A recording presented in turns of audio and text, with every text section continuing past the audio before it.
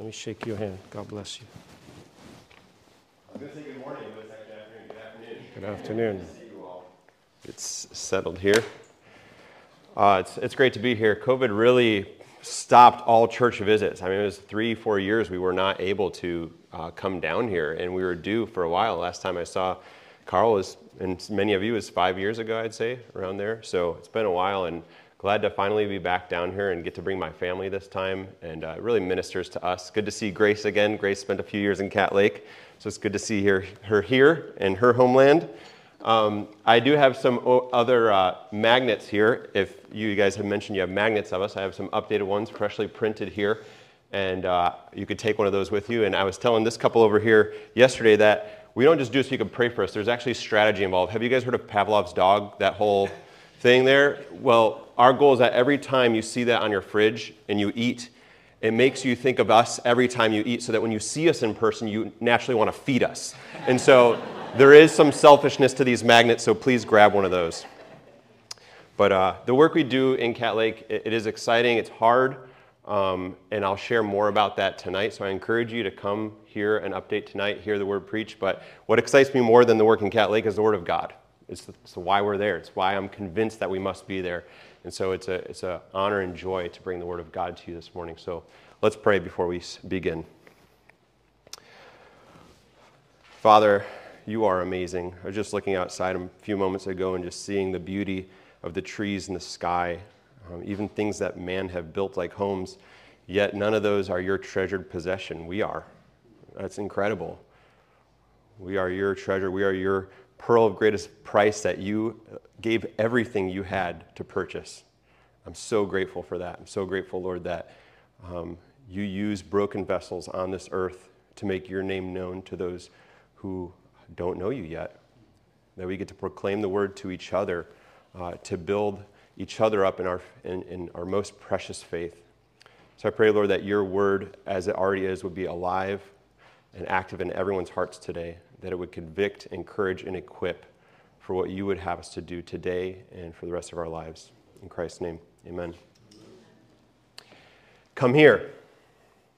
Don't touch that. Sit down. Eat your food. Use your words. Be quiet. My kids are looking at me. Go to bed. Hurry up. Look in my eyes. Do your chores. Clean up your room. Be careful. Don't eat that. Get dressed. Stop. Say you're sorry. Don't step on your brother. No potty talk. Say excuse me. Say thank you. Say please. Sit still during church. The list goes on and on. Our lives, especially if you have children like me, are completely packed with to-dos and commands. We get completely overwhelmed thinking about the hundreds and hundreds of Old Testament Jewish laws, but I just gave a couple dozen without even thinking about it. We underestimate how much our lives and our kids' lives are governed by commands. Now, commands are good, but commands without purpose could be burdensome and quite impossible to follow from the heart. And my wife, being the amazing mother she is, explained commands to our children in such a refreshing way that I've learned from, and here are a few examples. Owen, why did God create your hands? He would learn to say to help and to build and to play. Well, how did you use your hands? To hurt my brother? Yes, you used your hands not to do what God created them to do, but to hurt someone else, and that's not their purpose for why they were made, so go be reconciled to Graham. Finley, Mommy and Daddy love you. Do we give commands to hurt you? No, we give them to you to keep you safe because you're our son. And when Mommy says, come here, you must obey right away because Mommy's your authority, loves you, and wants you to be safe. Graham, did God create your mouth to bite your sister? No, definitely not. Why did he create your mouth? To eat food, to talk, to sing, to breathe? Right, and even though Avery's so cute that you just want to bite her little cheeks, you disobeyed Mom and Dad, and you will get a consequence. And then to share a question that I ask all of my children frequently that encompasses all the commands we give them in their purpose, I'll say something like this: Avery, why do I love you? And she says, because we've taught her why we love her, she says, because I'm your daughter. Right, and will you ever not be my daughter? No. So no matter what, will I always love you? Yes. If you ever ask your child that question and they say, because I obey you, you are in serious trouble. And this is the trouble that the Colossians, the people of Colossae, were in. And Paul is going to spend all of chapter 3 undoing what many enemies of the gospel have done. Paul's stepping into some sensitive cultural dilemmas here. On the one hand, you have this mainly Gentile city that would struggle with just gross immorality and idol worship. But on the other hand, you have these legalistic teachers that have tried to indoctrinate these Gentile Christians with traditional laws and these hyper-spiritual practices to be good followers of Jesus.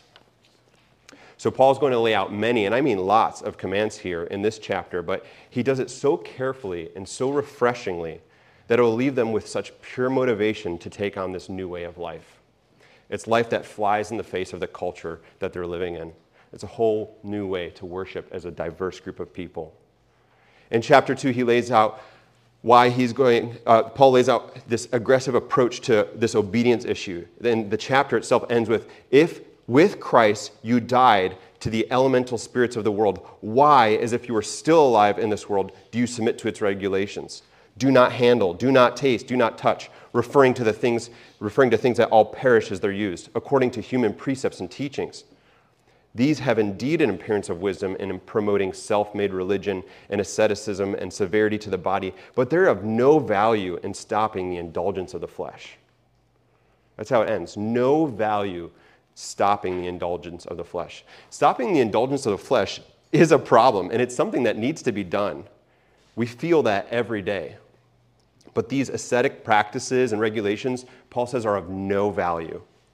Well, what does have value?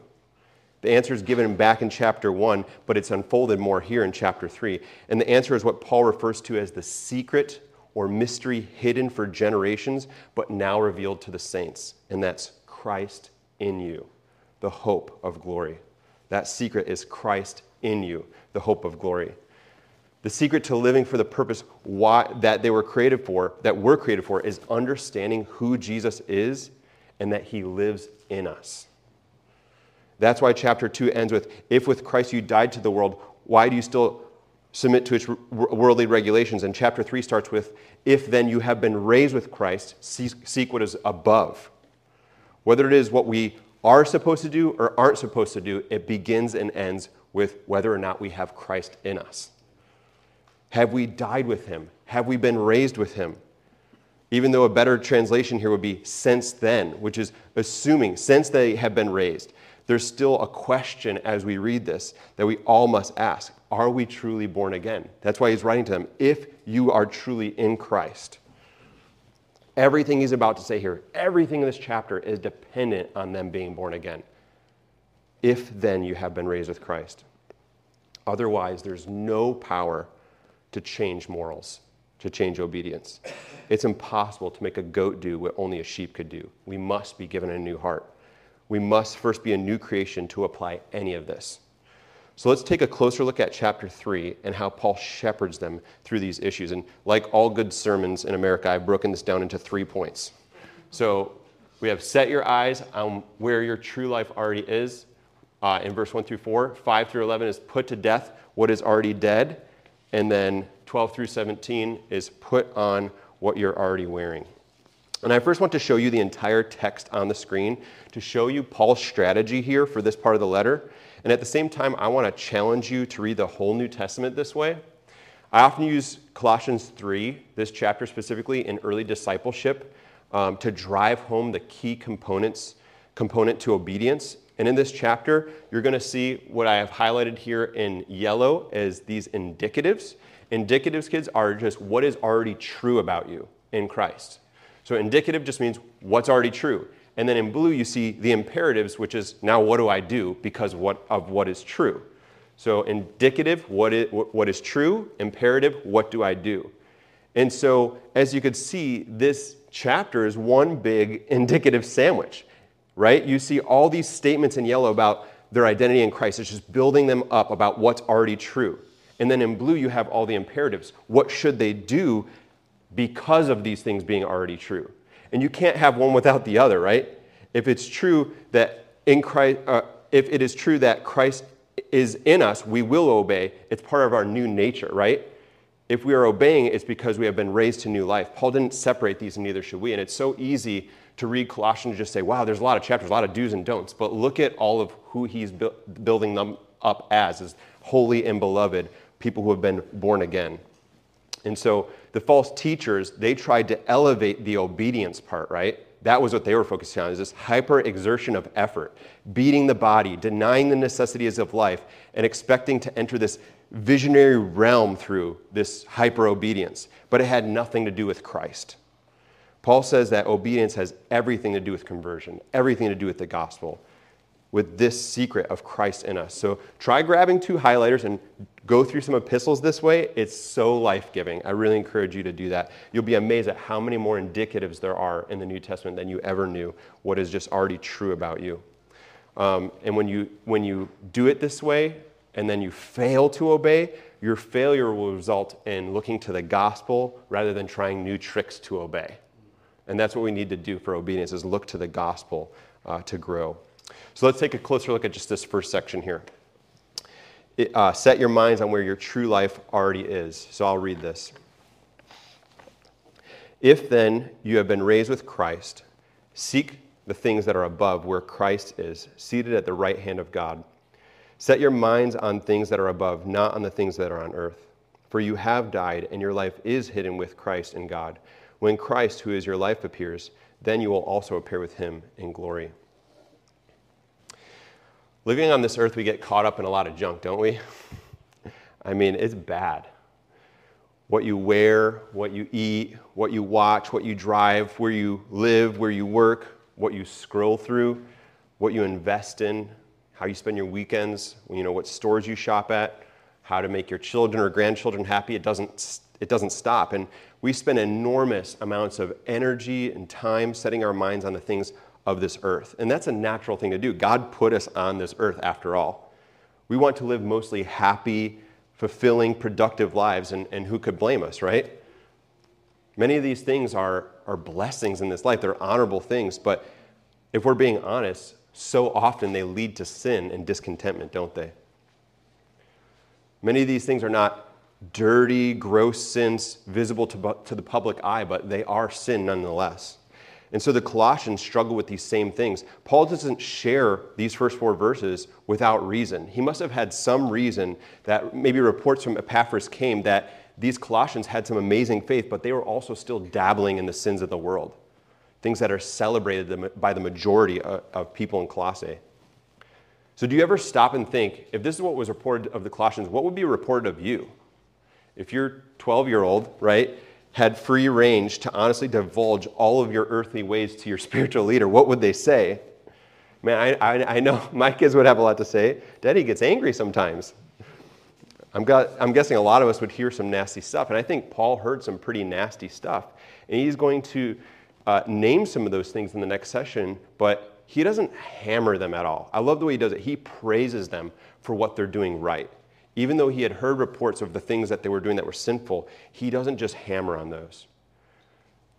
But here's the good news. Paul's solution to this problem we have, this I problem, this mind problem, this priority problem, is to tell us something amazing. Here's what he says in these verses. You're going to heaven. Well, what he says exactly is, you have died, and your life is hidden with Christ in God. When Christ, who is your life, appears, then you will also appear with him in glory. Paul tells them to seek what is above and have their mind set on what is above, not on the things on earth, because that's what the for mean. For is a rationale for what he just said, because we have already died to those earthly things. Our life is already hidden with Christ in God. Just as certain as Jesus will return, so we will certainly be with him in glory. I mean, talk about motivation to change. Paul says, you're definitely going to spend eternity with Christ, so just live like it. Do you imagine if I said, if you're home at 8 p.m. tonight, you will get $1 million? All of you would be at home at 8 p.m. tonight. You would not miss that, right? It's a guarantee. You are guaranteed to go to heaven. Guaranteed if you are in Christ. How do we not live like it? We've all heard that silly phrase, they're so heavenly minded that they're no earthly good. And I say that's a bunch of baloney. I've never met someone that's so in love with Jesus and so heavenly minded that they're no earthly good. These are the people I want to be like. This is what Paul tells the whole church to be. Be heavenly minded. See, spiritual warfare, it's not just demonic forces and suffering. Satan's greatest tool against us as believers is putting enough things in front of us to keep us satisfied with life on this earth. He wants to lull us to sleep, right? One thing at a time. He wants to make sure that we never find our true Holy Spirit-given purpose.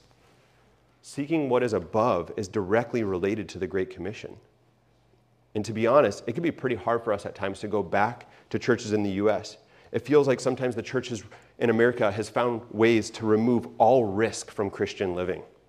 It feels like there's so little adventure, so little stepping out in faith to evangelize the lost, so little effort to enter into completely broken homes and see people change slowly through many hours of laboring in their lives with the word. And often it's because it's inconvenient to our schedules.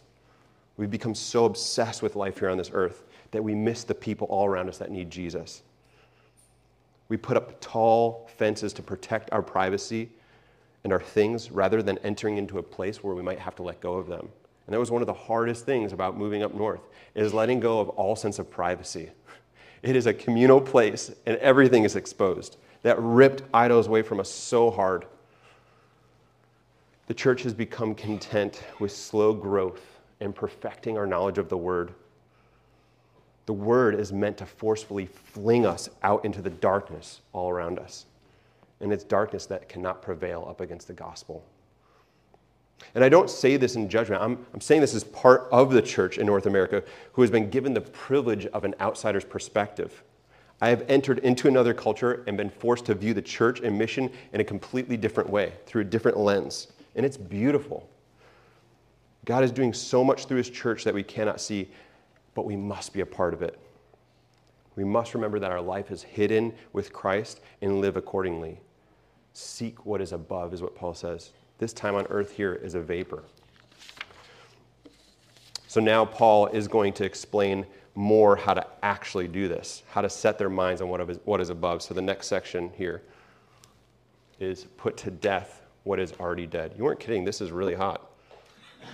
And I feel like this pulpit is Carl size. I need a little bit taller one. Pardon my looking down so much. I'll read 5 through 11. Put to death, therefore, what is earthly in you: sexual morality, impurity, passion, evil desire, and covetousness, which is idolatry. On account of these, the wrath of God is coming.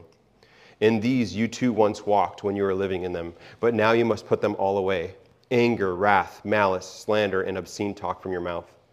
Do not lie to one another, seeing that you have put off the old self with its practices, and have put on the new self, which is being renewed in knowledge after the image of its creator. Here there is not Greek and Jew, circumcised and uncircumcised, barbarian, Scythian, slave, free, but Christ is all and in all. So in the first section, Paul urged them to not set their minds on earthly things, and here we see some of those earthly things fleshed out.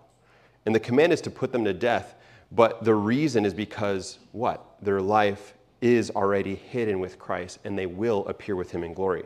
And we can't forget that that's why there's a therefore. The therefore is applying what was just said, so don't separate that. The whole reason for putting these things to death is because our lives are hidden with him. It seems that Paul, in giving these lists of what to put to death, categorizes them, I would say, into these inward struggles and outward struggles. And let me show you what I mean by that. Look at the first sentence. It says, sexual morality, impurity, passion or lust, evil desire, and covetousness.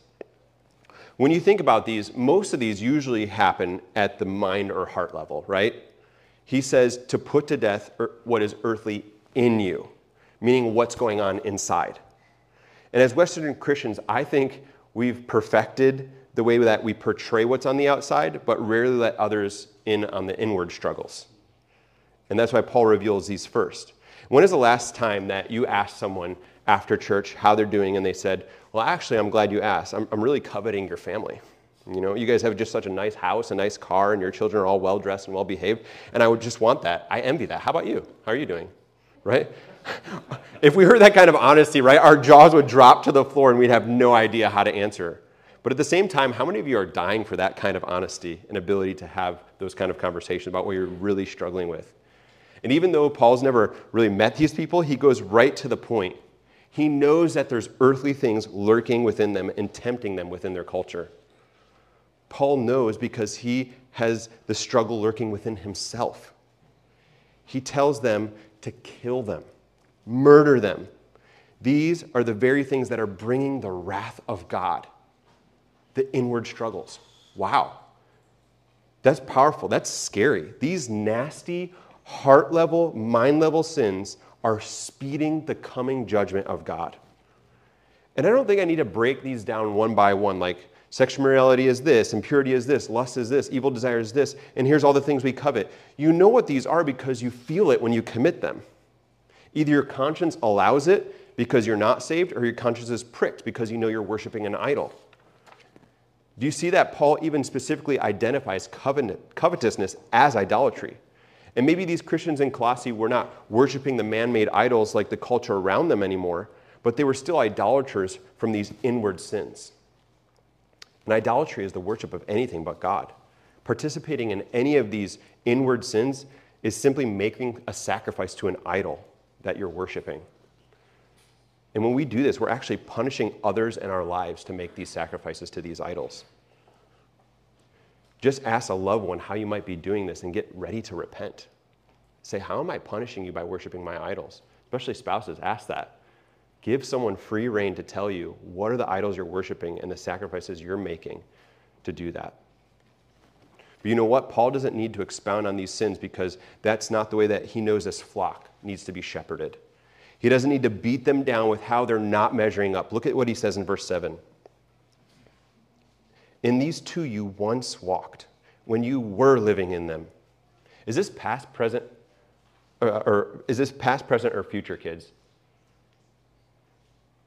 Do you hear that verse? In these two you once walked when you were living in them. What tense is that? Past. This is past tense. He tells them that they once walked in these, which means they're not walking in them anymore.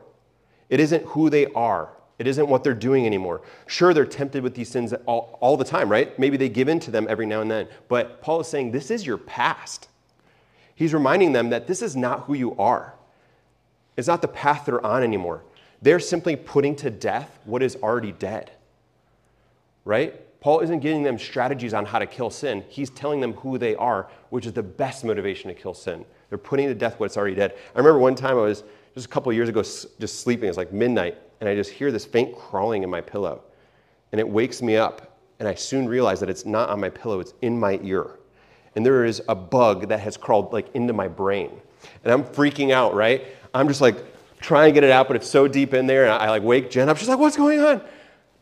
Finally wait for that thing to crawl out, and I killed that thing like 6 times, right? It was just this stink bug that I just kept killing and killing and killing. So my whole head stunk, but I was just putting to death what was already dead. That's what that Paul's saying here. That thing's already dead. You're just killing it over and over and over. Now he's going to name some outward sins that are often committed against each other, moving from the inward to the outward. These are the things that negatively affect our community life, and we could feel it. He says, but now, remember, because you aren't walking in them anymore, but now you must put them all away. Anger, wrath, malice, slander, and obscene talk from your mouth. Do not lie to one another. Something I've come to love about the culture we're living in Cat Lake is how it's just like one big family. And though that could be very draining at times, like family is, everyone knows each other's junk, and since it's hard to hide it, everyone's a lot more open about their struggles, a lot more honest, a lot more real about their need for change. And these issues are also one of the greatest things facing the local church because they truly divide people and keep them from worshiping together. But how often do you come to church but struggle to sit next to the very people you came with because something's happening at home that was never reconciled? And Paul's telling them that even those things, which sometimes could feel to be excused or tolerated within the context of family, he's saying those things need to be put away, right? Sometimes we feel like slandering others with our spouse is a safe place to do it, but that's not an exception Paul makes here. Sometimes slandering others we don't know personally, like governors or presidents or the entire liberal party, seems to be okay, but it's not. Getting angry at the people who see things differently from you is not mentioned here as one of the exceptions that it's okay to slander others. And believe me, I've had my own anger struggles in this area, but we must put them all away, Paul says. And once again, I don't think I need to explain what all of these look like in your context. I think you know how it feels to be angry. You know what it looks like to slander others, to use crude language. You know what it means to lie to someone. Paul's emphasis in this chapter is not defining these sins. It's showing them that they're already dead.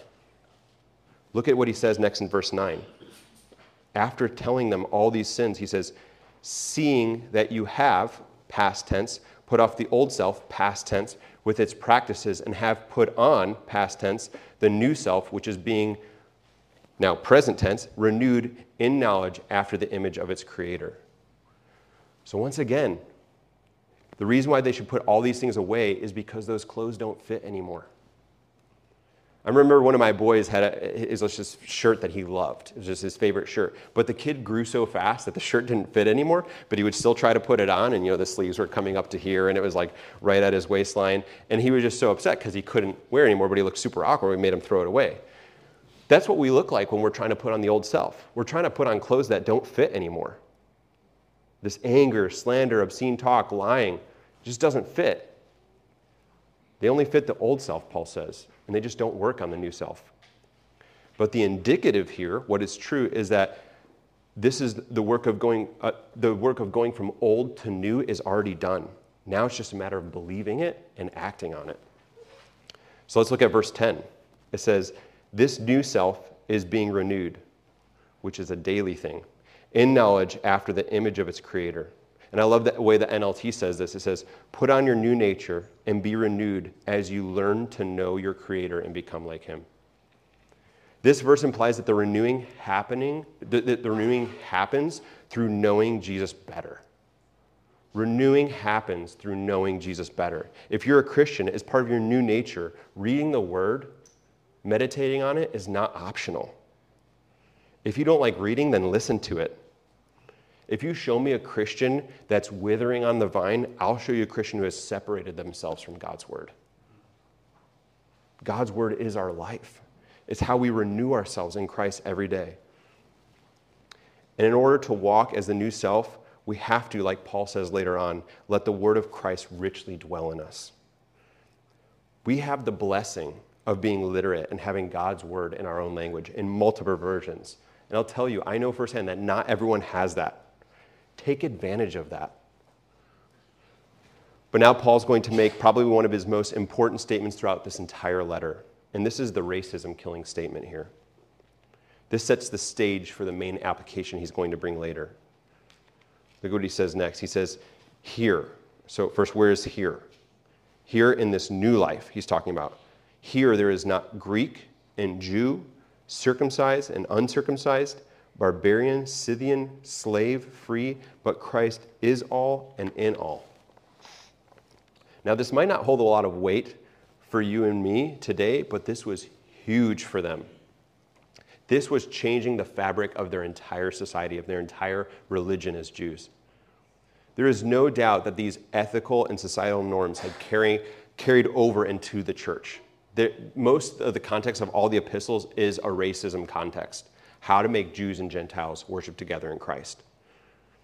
And we know for certain that the Jews that came into the church were trying to force their cultural practices on the Gentiles and adding burdens that Jesus did not want them to carry. And we know that the murderers and barbarians that had been saved by Jesus must have had a hard time being accepted into this church. Paul's writing this for a reason. There's no past anymore, guys. This is a new community that have thrown off their old selves and put on their new selves. And the mark of this new community is that the people in it stop cherishing the things that separate. That is what the church is. We stop cherishing the things that separate. We stop boasting about the ethical or ethnical distinctives or language or intellect or culture, all these things, education, homeland, social status, money. Those things have all passed away.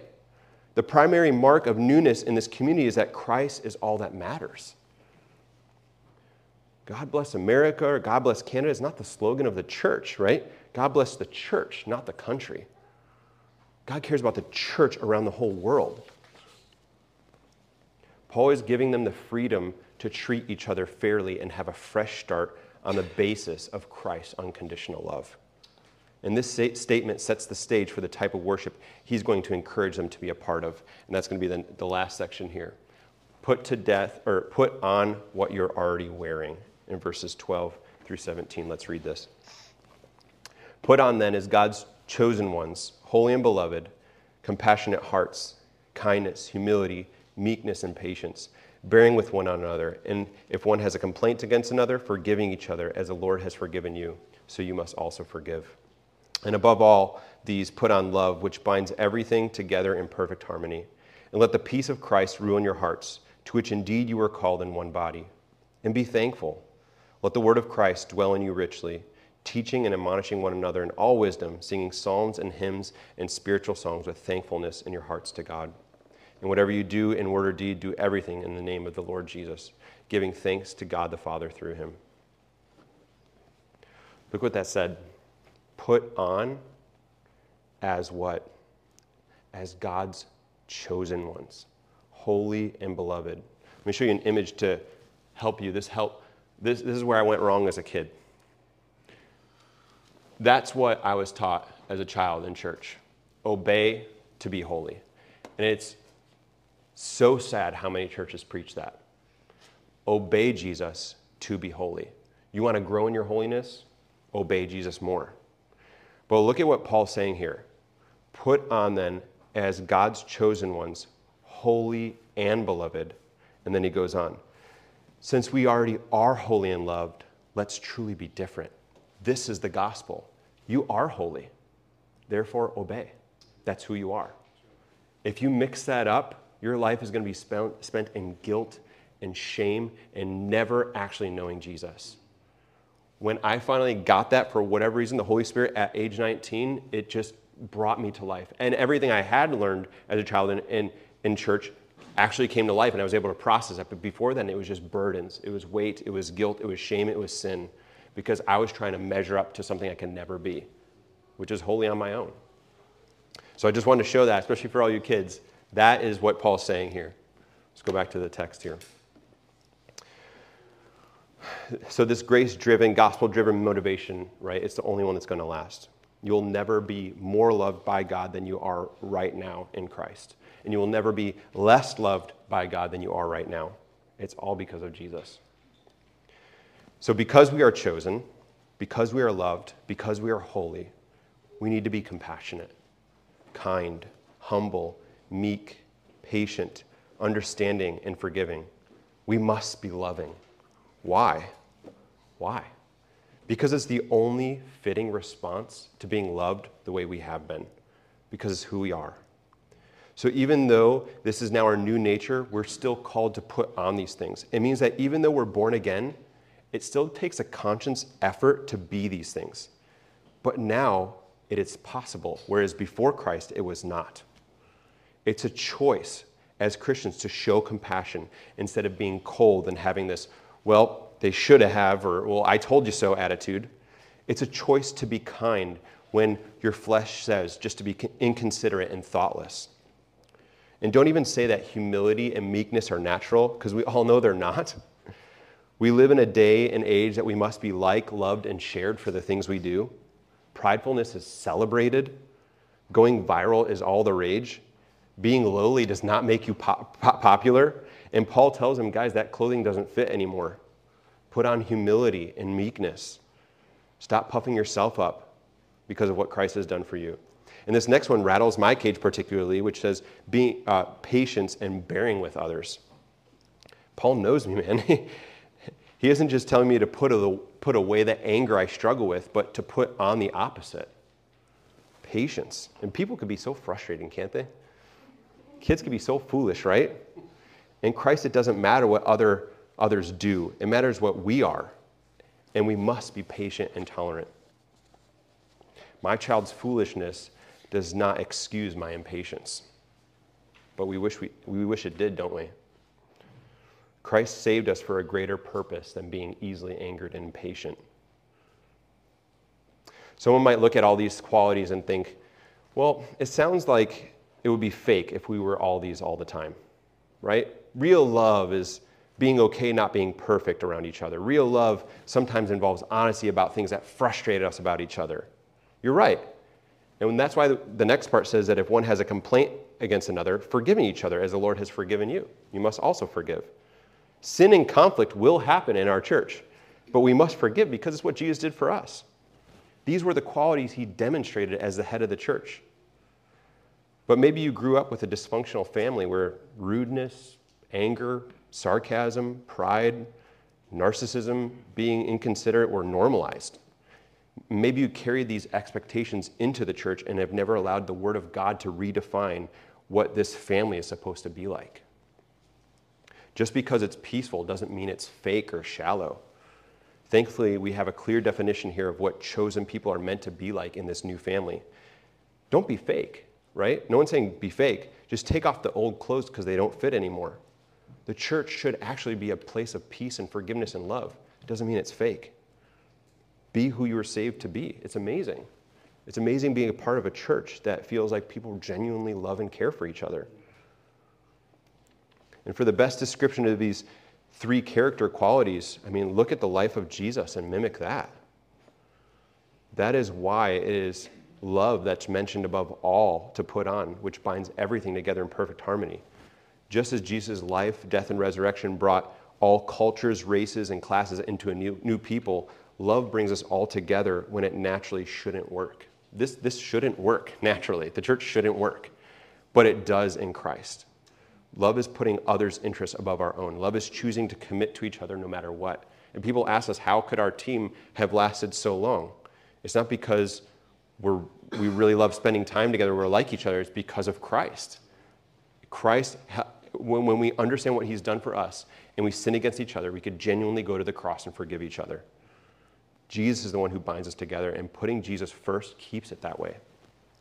So check out these next few verses. Growing up, we were taught in school not to start a sentence with "and," but Paul doesn't seem to care about that rule in his writing, does he? He says, "And above all, put on love, and let the peace of Christ rule your hearts, and be thankful." This is all one thought in Paul's mind, and there's no other way to connect them in English than just saying "and" a bunch of times, right? That's a lot of "ands." You see, when you put on love, which binds everything together, the guaranteed result is peace. Peace that we were called to, not as individuals, but as a body. And that peace is only unlocked when we are pursuing Christ together as a body. It's only unlocked when we're pursuing Christ together. And when we have love and peace, how else could we respond than thankfulness? Colossians 1:16 says that all things were created through Jesus and for Jesus. And if you are called to peace, created for peace, fighting that purpose or even being indifferent to that purpose is living for the opposite that you were created for. That is going to result in a lack of purpose, joy, and inflict just suffering in your life that has no purpose. You need the body of Christ. You need to put off the things that separate you from them and put on love, which binds all things together, then results in peace and thankfulness. There's no other way to go through life. It's amazing how thankfulness, I love how Paul ends it that way here. Thankfulness is truly the secret ingredient to fighting sin and treating others with compassion and love. If every day we wake up and thank God for what he's done for us in Christ, it does wonders to our own attitudes. If I wake up and I forget to just remember what Christ has done for me, my attitude stinks. But if we start every day being thankful for what Christ has done for us, it truly changes our outlook on the day. If we thank God for what we do have rather than being consumed by what we don't, it allows us to put others' needs above our own. And this is where Paul transitions into his final application, and he's going to keep the same theme going about being thankful. And these last few verses are really going to clear up what this has all been about, and that's the gospel and worship. The gospel and worship. He's writing to the church after all, and he wants them to be able to focus on the gospel and worship. And this is a church that needed reform in their worship. They needed to hear the gospel over and above the false teachers that are coming in, trying to disrupt them and apply it to how they're gathering. And as you saw, verse by verse, Paul has laid out the gospel for them, who they are in Christ here, and who they should be in Christ. Now he's going to tell them to let the word that he's spoken throughout this entire letter, the mystery hidden for ages, dwell in them richly. He wants them to be gospel-centered people. He wants them to be people of the word, specifically how the word centers around Christ, his message. And without this, worship is worshipless. But when this message of Christ dwells in us richly, they can indeed now teach and admonish one another in all wisdom. They could indeed sing psalms and hymns and spiritual songs to God and to each other with thankfulness in their hearts. And the gospel should penetrate every sermon from this pulpit as well. The gospel should be oozing from every single teacher that leads a Bible study, small group, Sunday school teacher, whatever it is. In order to teach and admonish in all wisdom, the gospel has to penetrate all of it. You should never walk away from a sermon thinking, I need to be a better Christian. Every single sermon we should walk away, every message, whatever it is, saying, I need Jesus more. Because that's who Jesus came for, those who say, I need Jesus more. What about music? Paul says use all types here, but sing with the gospel dwelling richly in us. We can't sing songs that conflict with the message of the word. We can't criticize songs just because they don't fit our preferences. God doesn't just care about how they worship, what kind of songs they choose. He cares about why they worship. They worship with a heart of thankfulness, he's saying, their motives. Worship that is acceptable to God is from a heart that knows how much we have been forgiven and loved by Jesus. A heart that pours out thankfulness. I mean, Jen and I struggle to keep our eyes dry during worship when we visit churches because it's just so amazing after being separated from our home culture for 8 years now to be a part of it again and hear people singing around us. We don't get that every day, every week. We're around other people in Cat Lake that are worshiping, but the worship is vastly different. And though we enjoy it and it's genuine worship, it's just not the same.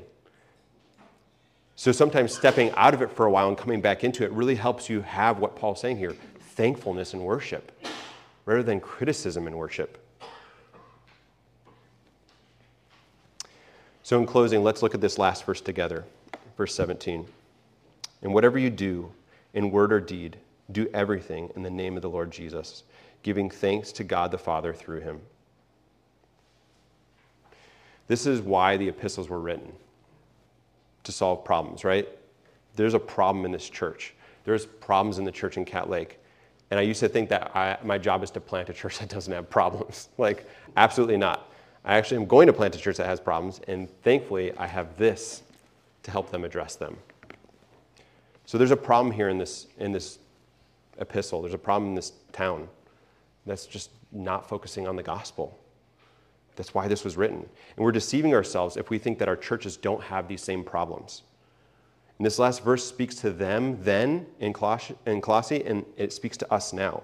So whatever we do, putting off, putting on, setting our minds on the things of heaven, killing racism, forgiving others, worshiping together, teaching and admonishing, or singing, all of these things that fill our lives, all of it needs to be done, what does he say?